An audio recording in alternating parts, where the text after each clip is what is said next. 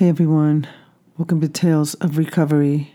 Grisalves here, and well, I'm not gonna lie, it's been heavy, dude. It's been a heavy couple of months here. Besides the COVID fatigue and worry, exhaustion, well, if you listen to the podcast I put out in January, Walking My Mother Home, you're aware that she has transcended and left her human body. She died.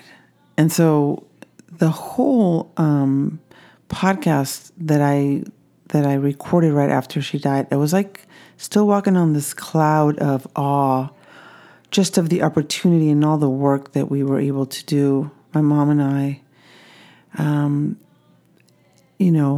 really in her last 6 months or 12 months really of her life here on earth. And so this podcast is called Cooking for My Dad, The Widow and Patriarchy.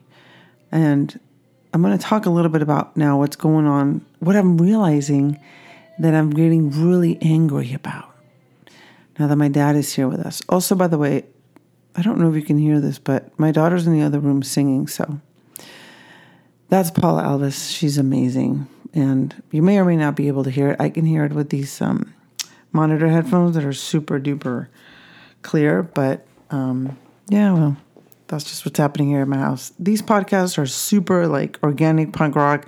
You may hear the dog barking or people coming and going. Honestly, I love coming in here and just sharing and talking and venting and having guests. And I don't have time to edit, y'all. So these are all raw and unedited podcasts. Maybe down the line, I'll get some, skills and edit more. But for now, this is what it is. You are basically hanging out with me here in my dining room, living room area. And this is where we're recording.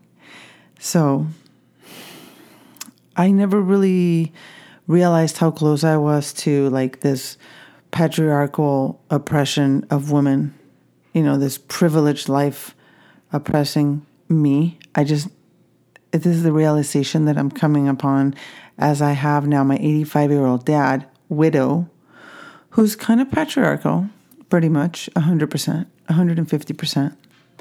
And he's a nice guy, but I'm beginning to just notice how messed up some shit is here. And I am, for one of the first times, really understanding why my mom was so pissed at him all the time. So, my mom dies in January, and then my husband built this little granny flat out in our house that was planned and visioned and created for my parents when they were going to be old little people. They were going to live with us because that's what you do as a community. That's how you're supposed to live. And, my mom told me, don't you ever send me to one of those little old fogey homes. Of course, I never in my mind thought about doing that. I mean, I thought about it I thought about it, but it was just not something that you do. These are your parents. You just keep them at home. That's how my grandparents were. That's how other grandparents were. It is part of how we roll in our family.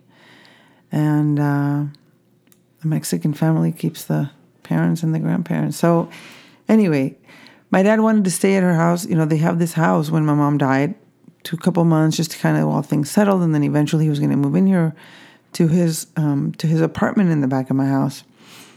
And he was kind of lingering because, he's an old guy and he really likes his house and his independence and blah, blah, blah.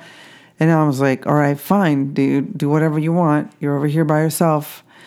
I guess, he's pretty independent. I thought, okay, you need time. And fine, dude, because it's a lot having, to take care of another parent now, even though he takes care of himself. But there is, we have somebody living there with him, helping him and cooking and cleaning and watching out for him and sleeping there because I don't know if he's going to slip in the middle of the night and fall. And, he is 85. There's facts that happen with getting old and realities that nobody likes to look at, but we have to look at them. And what happened is when COVID hit, too bad, so sad, homie. You can't stay there by yourself anymore. It's time to move in here, at least for a while what we thought might have been 2 to 3 weeks, while COVID was going to just kind of, we didn't know what was going to happen. But 2 to 3 weeks into it, it was like, we better give notice at that other house and just pack it all up and, get it over with. Because we're not going to be paying rent over there if you have an apartment for free over here. And so, long story short, is we packed it all up, my sister and I, during COVID, little by little here. She would show up, then I would show up later because we were trying to be careful and physically distance and blah, blah, blah. And it took us about 3 weeks, and it was intense, packing and all this shit and whatever. Then my dad's here, moving in here. And now I am like, what the fuck, man? You're 85. You are going to die soon too. And this is so intense. I know he's not going to die just yet, but the intensity of it. And so whatever, I'm just like, we're doing the thing, we're gardening, we're cooking, and all of a sudden I realize, wait a minute, we don't have your helper here because she has to stay home because of COVID. So who's cleaning, your bathroom and the sheets and cooking and this and that? And well, guess who? Well, I am. Because he can reach down to tie his shoe, but it takes him like half an hour. How the hell is he going to change the sheets? And he helps when I go in there. I'm like, let's change your sheets. Let's, this. And I'm playing house for like the first month that he's here. And I'm like, oh, I'm such a good daughter. Oh my gosh. My dad is living here with me. I'm doing what the ancestors did. We're keeping our family tight and we're growing our food and we're cooking for the kids. And my husband and I are doing this family thing. And a month into it, and 40 days into it, and 50 days into it, I'm like, what in the fuck? Where is Alejandra, my helper, for the love of the goddess? Because this is really getting tiring. I'm trying to work. I'm trying to do these meditations. I'm trying to do everything else. And I'm realizing how clueless my dad is. Because I tell him, I think I can't wait till Alejandra comes back to help. And he's like, well, it's fine like this. We're saving money. We're saving money? Are you freaking kidding me? I'm about to fucking cut my head off because this is a lot of work. And it's great, but it's also very tiring. And also when I talk to you, you don't hear anything that I'm telling you because you won't put your headphones on. He has these hearing aids that he doesn't like to wear because he says they give him an earache. And my mom, for the years and years and years, would tell me, would you please tell your father to freaking put his ear, like those little, what are they called? Whatever, the things to hear. Have him put them on, the hearing aids. I'm like, well, why don't you tell him? Well, he doesn't listen to me. I'm like, Dad, put the hearing aids on. No, I'm fine. I can hear. It's just certain vibrations that I can hear, certain that I cannot. And so he couldn't hear shit. My mom would always have to call him. All the kids make fun of him because the only way he would actually listen to her was if she said a really high, like, Luis. Otherwise, he wouldn't. Oh, that would wake him up from his 85-year-old slumber because he kind of, he sits down to read, falls asleep, watches a movie, falls asleep, walks around kind of in his own little world. And he doesn't put the freaking the hearing aids on, and I'm thinking, the only time you wore them is the last maybe 30 days of my mom's life when you saw it coming and you really wanted to be present. And I saw you wear those hearing aids those 30 days. But now you're back checked out. And so I'll tell him a sentence. He gets the last part of the last word of the sentence and is completely out of the information that just landed on him. He doesn't know what the hell's going on. I have to repeat myself. And I just realized kind of what Julio said. It's like he doesn't really care. Like that's his choice. He just likes to walk around and just do his own thing. And he's a great guy. But in the patriarchy mindset that he has, he checked all the boxes, right? He got his career. He had his business. He is with a wife and the kids and the house, and the kids have grandkids, and they're all healthy and nobody's really fucking around. So everything's fine. But any heart connection, any type of, like, how are you emotionally feeling? Are you drained? How are your dreams? How's your passion? What do you think about? No, none of that is like really a necessary thing. First of all, because he can't freaking hear. Oh, but I'll tell you what he can hear. He can hear all of the friggin' yellow news about the Mexican president. and how stressed he needs to be and how everybody needs to be freaking out because Mexico is going to be communist and blah, blah, blah, blah, blah. And it's like, I really have had to notice the boundaries that I was not setting. And I'm adjusting, right? We're adjusting. We're all adjusting to this new COVID situation. I'm adjusting to having my widow patriarchy dad living in the house saying some really, really inappropriate comments and things that my teenagers are looking at him like, what? How can he say that? I'm like, well, he's 85. He doesn't know. And we're going to have to fucking school him. So yeah, I've been schooling him. Yesterday we got into a big old argument about how bullshit the Virgen of Guadalupe is and all of his Catholic shit. Because he would give my mom a really, really hard time about, she used to go to the Church of Scientology or Dianetics when we were in Mexico City in the 70s. She was trying to, she was seeking, doing her thing and whatever. They caught her. They took a shit ton of money from her because that's what that church does. And whatever, long story short, when we moved to San Diego, she left there. She wasn't going anymore, allegedly. But there was still mail coming in about them. And I think once in a while she'd go see her friends. And she didn't give a fuck. She wasn't Catholic. They liked her there. She got some whatever attention and maybe did some of the seeking she needed to do. And that was her thing. My dad was all about his Catholic church, and no matter what, he was going to Mass, but he was so not present emotionally, not seeing her for who she was, not going to therapy because, well, nothing's wrong. If I can control things, then I'll go to the therapist, but I'm okay. Even now, I told him, hey, there's this bereavement therapy guy that can talk to you since my mom died. They sent this paperwork. Oh, no, I'm fine. When I can't control this, then I'll ask for help, but right now I'm good. Oh, well, okay, fine. That's how you want to live? That's how you want to live. But he was giving my mom a hard time about these letters still coming in the mail about the Scientology stuff, and I was at their house maybe like 8 months before she died. We were all having breakfast. We were just talking, and he's going on about, I can't believe these freaking Scientologists, 40 years later are still sending her letters. How did they find her? So I remember I opened the letter and I called them up and I told them I was going to put a restraining order and that they needed to stop sending these freaking letters, that my mom was way over the freaking bullshit. I'm like, she is a freaking wise, badass ancestor, Mexican indigenous woman. She doesn't need your bullshit. And I just made up this whole story. So anyway, the Scientologist people never called back. And when I was telling her when I was telling my dad that I'd called him, he looked at my mom and was like, yes, because those people are horrible. And he was going off on her. And I thought, wait a minute, güero. Wait a moment, güero. You can't bring your Catholic bullshit in here either if you're going to talk like that about her. Because I understand if it's a cult and you're trying to save your family from getting in a cult and blah, blah, blah. But you cannot be talking shit in front of your wife about the same thing for over 40 years when you still believe that Mary was a virgin and that baby came out of her without her having sex and that somebody got out of the grave and all this shit, and you're just following your Bible, and you are completely clueless about your wife's emotional needs. And you won't go to therapy and you can't give a shit about that because both of those are complete fiction and they're myths.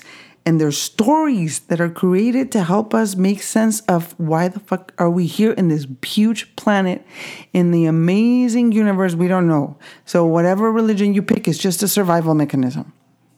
And yours is as much bullshit as hers. And so you can choose to do your thing, but if you're not going to let her brochures come in, you're going to be talking shit, well then guess what?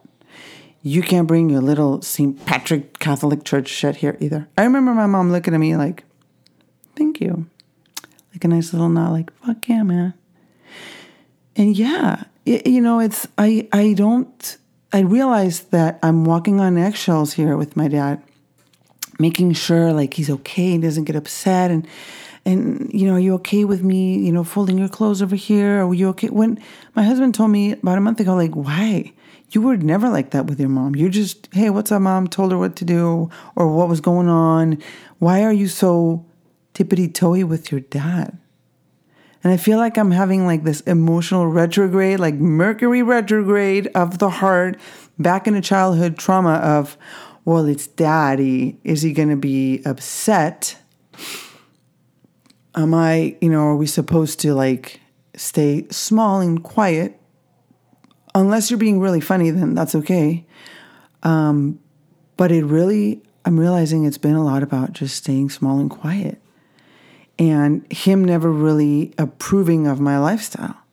It's fine. I mean, he likes me, but it's like I was a singer. I was doing theater. That was not seen well by him. He'd go to the plays and be sitting there going like, oh my fucking God, I can't believe you're doing this. And, would make fun of my checks that I would get for the recording work that I would do as a singer. Just like, what is this? Are you going to pay the rent with this? Like, get a real college education, get a real life. Ugh. And so I just kind of like shut out. I did my thing and high five when, on the weekends, and high five when the grandkids came, and there's the grandparents are nice. But it's always been like this. It's not like a facade, but it's really like a pretending, because I can't really be who I am. You have to watch whether or not you can say the F word in front of them. You have to watch whether or not, and sometimes, I don't really watch it. I just say it, but it's always like, oh, ay, güey, está mal, ¿qué va a decir, no?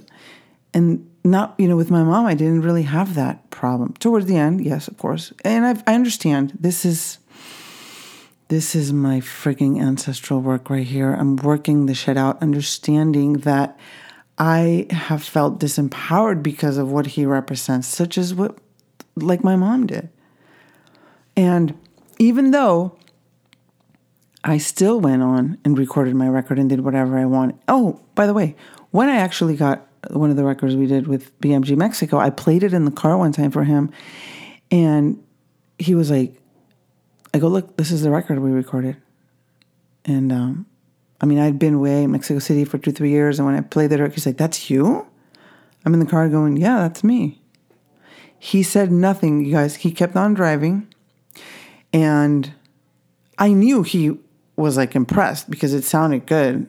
But he never said like, wow, that's really different than what you were singing 10 years ago, or that's great, or congratulations. He just was like straight up front, not saying anything. And I'm like, I don't really need you to clap. I did my thing because I knew I could do it, and I did this. But dude, you could at least say cool or high five. No, he didn't say anything. But I tell you what, if I'd gotten a freaking, law degree or some type of something that was quote unquote okay with patriarchal oppressed by the men's society, he would have maybe said, oh, I'm so proud of you. But whatever. I still did my thing, kept on going. And you know what? Even like 20 years later, we did this show. I sang with the San Diego Resistance Revival Chorus. And we did this huge fundraiser for Prison Yoga Project to help the women, to help train the yoga teachers to go in there and teach the pregnant women, the women that are about to give birth, trauma-informed yoga, so that they, so that we can, man, it's just the trauma of being pregnant, and then the trauma of being pregnant in jail. So anyway, this was a very important fundraiser, because what Prison Yoga Project does in the jails is so helpful, and just, it's not even 1% of what they need, but whatever. They're doing their thing. We were in there, and we did this huge fundraiser. Everybody rallied. The whole chorus came, and they practiced, and we did advertising, and everybody invited their friends. And we ended up at Bread and Company having this pretty cool concert. We didn't think that many people would show up, but like the TV showed up. It was pretty big. It was like 250 people there, and the concert was powerful, and it was like a sacred experience. We had the altar and sage, and girls were dancing, and the music, there was gospel, and there was rap, and there was Spanish songs. It was so cool. We raised a bunch of money for Prison Yoga Project. My mom, to this day, like, I open her iPad, she has a picture of me giving one of the speeches about what we do in the prison and what were people giving their money for. And she writes there's big letters in the bottom of it that says, my girl. She was so proud of me. She told me, you did so good. And the next morning when I went to have breakfast with them, Alejandra, who's kind of like our family member now, she works for my parents. She's the one who hasn't been able to come because of COVID, who I am dying for her to come. But she was like, Gris, muy bien, that was so good. And there's my dad just flipping the newspaper. And he went and he saw everything, and he told me, wow, that was really great. Like about he told me that Arinda cantó precioso. Arinda's my friend, who's my gospel singer friend from Mexico, who really did an amazing solo. I was like, yes, didn't she? And I'm like, what about my solo, motherfucker? Like, I mean, I'm not as good as Arinda, but I got my own style. Like, nothing. And I'm like, why do I even bother? I mean, I care. The honest to God, it's like, I care. And so I'm beginning to notice these things, and I'm like, what is this like? It's like a distancing. Like there's no acceptance or emotional connection. And maybe he's 85 and doesn't know how to say it, but that's just fucking lame. You got to figure out how to say it. You know, it's always been so superficial. Like, are you happy? Are you okay?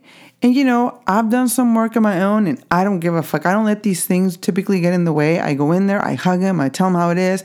I tell him straight up, like yesterday, I told him straight up again that I thought he needed to reconsider his blind faith. I go, one thing is that you think that the Virgen of Guadalupe is a reality. I go, another thing is that, yeah, maybe God has appeared and she's undercover as Virgen of Guadalupe, but it was the Christian missionary oppressing the natives, trying to get them to go to church and then take their money and oppress. So think about that. You know, he just looks at me, and I go and I Google and I get all this information. And he's like, well, there's veridical facts about blah, blah, blah. I'm like, who wrote those veridical facts? Because here's other veridical facts written by other people that were not Christians, that did different kinds of studies. So there's facts that are everywhere, and your faith is one thing, but also don't be dumb. Oh, and the other thing I said is, and that is why probably the root of the issue, the people even voted for AMLO to begin with, because of this oppression that's been going on for hundreds and hundreds of years. And so what happens when I talk to him straight up like that, he gets up and he leaves. And I don't really know how much of it he heard because he's not wearing the hearing aids anyway. But as you know, as I'm journaling and I'm doing my meditations and these shamanic journeys that I'm in with this really cool mentor that I'm working with, I just see things and I'm wondering like, okay, what is it that I'm supposed to learn from this? And what is it that I'm supposed to awake to from this? Because it's like a denial, just like all this, you know, we've all known that people are racist in the United States. You know, constantly, like, how can you not, like, you know, slavery didn't even end that many years ago, and people are still being assholes about whether or not you're white or black. So this huge awakening right now that is incredibly necessary is not new for everybody. Some people have already known about it, and other people are barely waking up to it, and other people are feeling really uncomfortable about it. But hey, it's time. The evolution is here. There's a huge awakening. And so for me, speaking about like, you know, this patriarchy and dad and this and that, it's like he's a great guy, but I'm waking up to this. We are part of this white supremacy or colonialism system. And I think for a long time didn't realize it to the core that I'm realizing it now. You know, I have been affected by racism here. Claro, I mean, I went to school in San Diego. I was the only Mexican in my school here when I came to school in San Diego. There was one black guy, Tayari, and there was two Mexicans, me and my cousin Fer. And then in high school, again, two black people, two Mexicans. That was it. And if you were speaking Spanish around when you go to the beach early, this is, you know, around the 80s, you were getting looks like, why are you speaking Spanish? And getting harassed at the border. So a lot of that kind of racism was going on. But you know, you build resiliency and just ignore it and do your thing and do your thing and do your thing. And then all of a sudden you're like, whatever. I powered through. I have, you know, a family. I'm doing my service to life. I'm working. And you stop thinking about it until it affects you again. And there's a whole other podcast about that coming up, Mexican racism. But what I'm trying to get to is the point that I'm really waking up to things that are happening with my father that other people have been awoken to for a long, long time. And I think we're taught as Mexican women to not talk shit about your father, to not say anything mean, to not rock the boat because you have to be polite and because, well, they provided and they're taking care of you and blah, blah, blah. And it's like, I am, like stuck in this con la espada en la pared, no? Like, I really want to cook and take care of him and be nice. And then on the other hand, I'm really pissed and I really want to slap you because, dude, get up and make your own dinner. Like, why am I, you don't even know how to wash your clothes. You're clueless to the necessity of, he would tell my mom, we need to save money. We don't really need help at the house. Well, you have a 4-bedroom, 2-story house. Are you going to clean it? Are you going to do the laundry? Are you going to cook? Just because my mom doesn't work, you feel like you don't have to do any of that? You could at least help or at least become aware of the fact that these things need to get done and that they're a lot of work. They're probably more work than you going to your office and sitting on the computer all day. I don't even know what I'm saying anymore, but I think it's just like, thank you for listening. Tales of Recovery. Just processing here in between this puddle of grief of looking at somebody who is next in the natural order of things, probably to leave. I might die before him. I am well aware of that. But if everything goes like, kind of like it's supposed to, it's really difficult to see him and just think I'm going to have to go through this all over again. Along with, we're waking up in the morning and going out to see, like, is he alive? Because he usually comes in for breakfast around 7:30 and it's already 9. And yeah, he just slept in. No big deal. Those kind of thoughts are coming around, making sure he's not going to fall, making sure he gets the doctor's appointment. And then also, taking care of everything else on my end of the house, of the property, my husband, my kids. And I really have been sort of stepping back into this self-love as an act of rebellion because all of us women, and if you're a woman listening to this, remember, we need to put ourselves first. We have got to take that time to breathe and to do something that is just lovely for us. Like, whatever it is for you, a long hot shower or a walk on the beach or a yoga class, dancing, and ask for help. Ask for help. Because yes, eventually I did ask for help. I told my brother and my sister, you guys need to come once a week and just take your turn. Take him out, change the sheets, clean up his clothes, whatever you need to do. He's 85, he's going to die. So you need to take this opportunity to spend time with him. And, besides the doing and cleaning, the emotional weight of it is pretty fucking heavy, man. So between that and figuring out this whole patriarchy thing,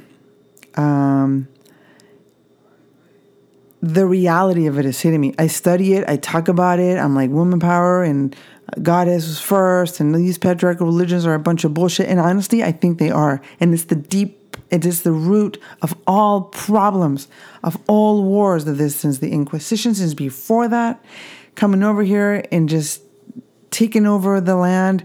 It's freaking, the Roman Empire. It's a religion, this patriarchal religion. It's a government, is what I'm saying. It's a government that's ruined everything, but it's seeped into the family systems. And so now the family systems are run with this. I am the man and you are my peasants. You are like my little freaking keychains over here. And I may not really give a shit about what you are or your heart, but, I love you and I'm taking care of you. And that sometimes isn't enough. And it can be, I guess, depending on your perspective. But no, I think it's okay to be angry. And I think all these riots and these angers and everything that's coming up, it's an intelligent response. Now, we can self-regulate and know when it's going to be too much. You don't want to kill someone or beat someone up. But notice that anger and the message that it's sending. That's what I'm noticing. And that's what I'm talking about in this podcast here. I am allowing for this to flow, and this is part of my recovery, and if it helps, amazing. So notice and listen to that intelligence, because anger is usually coming up when something isn't right. A need isn't being met, and there's fear. So we listen, we can learn to self-regulate, talk about it, and honor it. And the family just stepped in, so we're going to just end it right here. And we're coming up next week with Mexican racism, and I also have a beautiful guest of mine, Ani Correa. But guess what? It's going to be in Spanish. So yeah, man, Tales of Recovery is going to have one or two guests here where we're going to just go on Espanol. And bilingual is already, we do the bilingual stuff here, but this one's going to be in Spanish, and I hope you enjoy it coming up here. And again, if you enjoy this, please, go over there and rate it, subscribe, share it to your friends, and help a sister out. Thank you guys for listening, and may you be well, may you be safe, may you have peace, and I'll see you next time.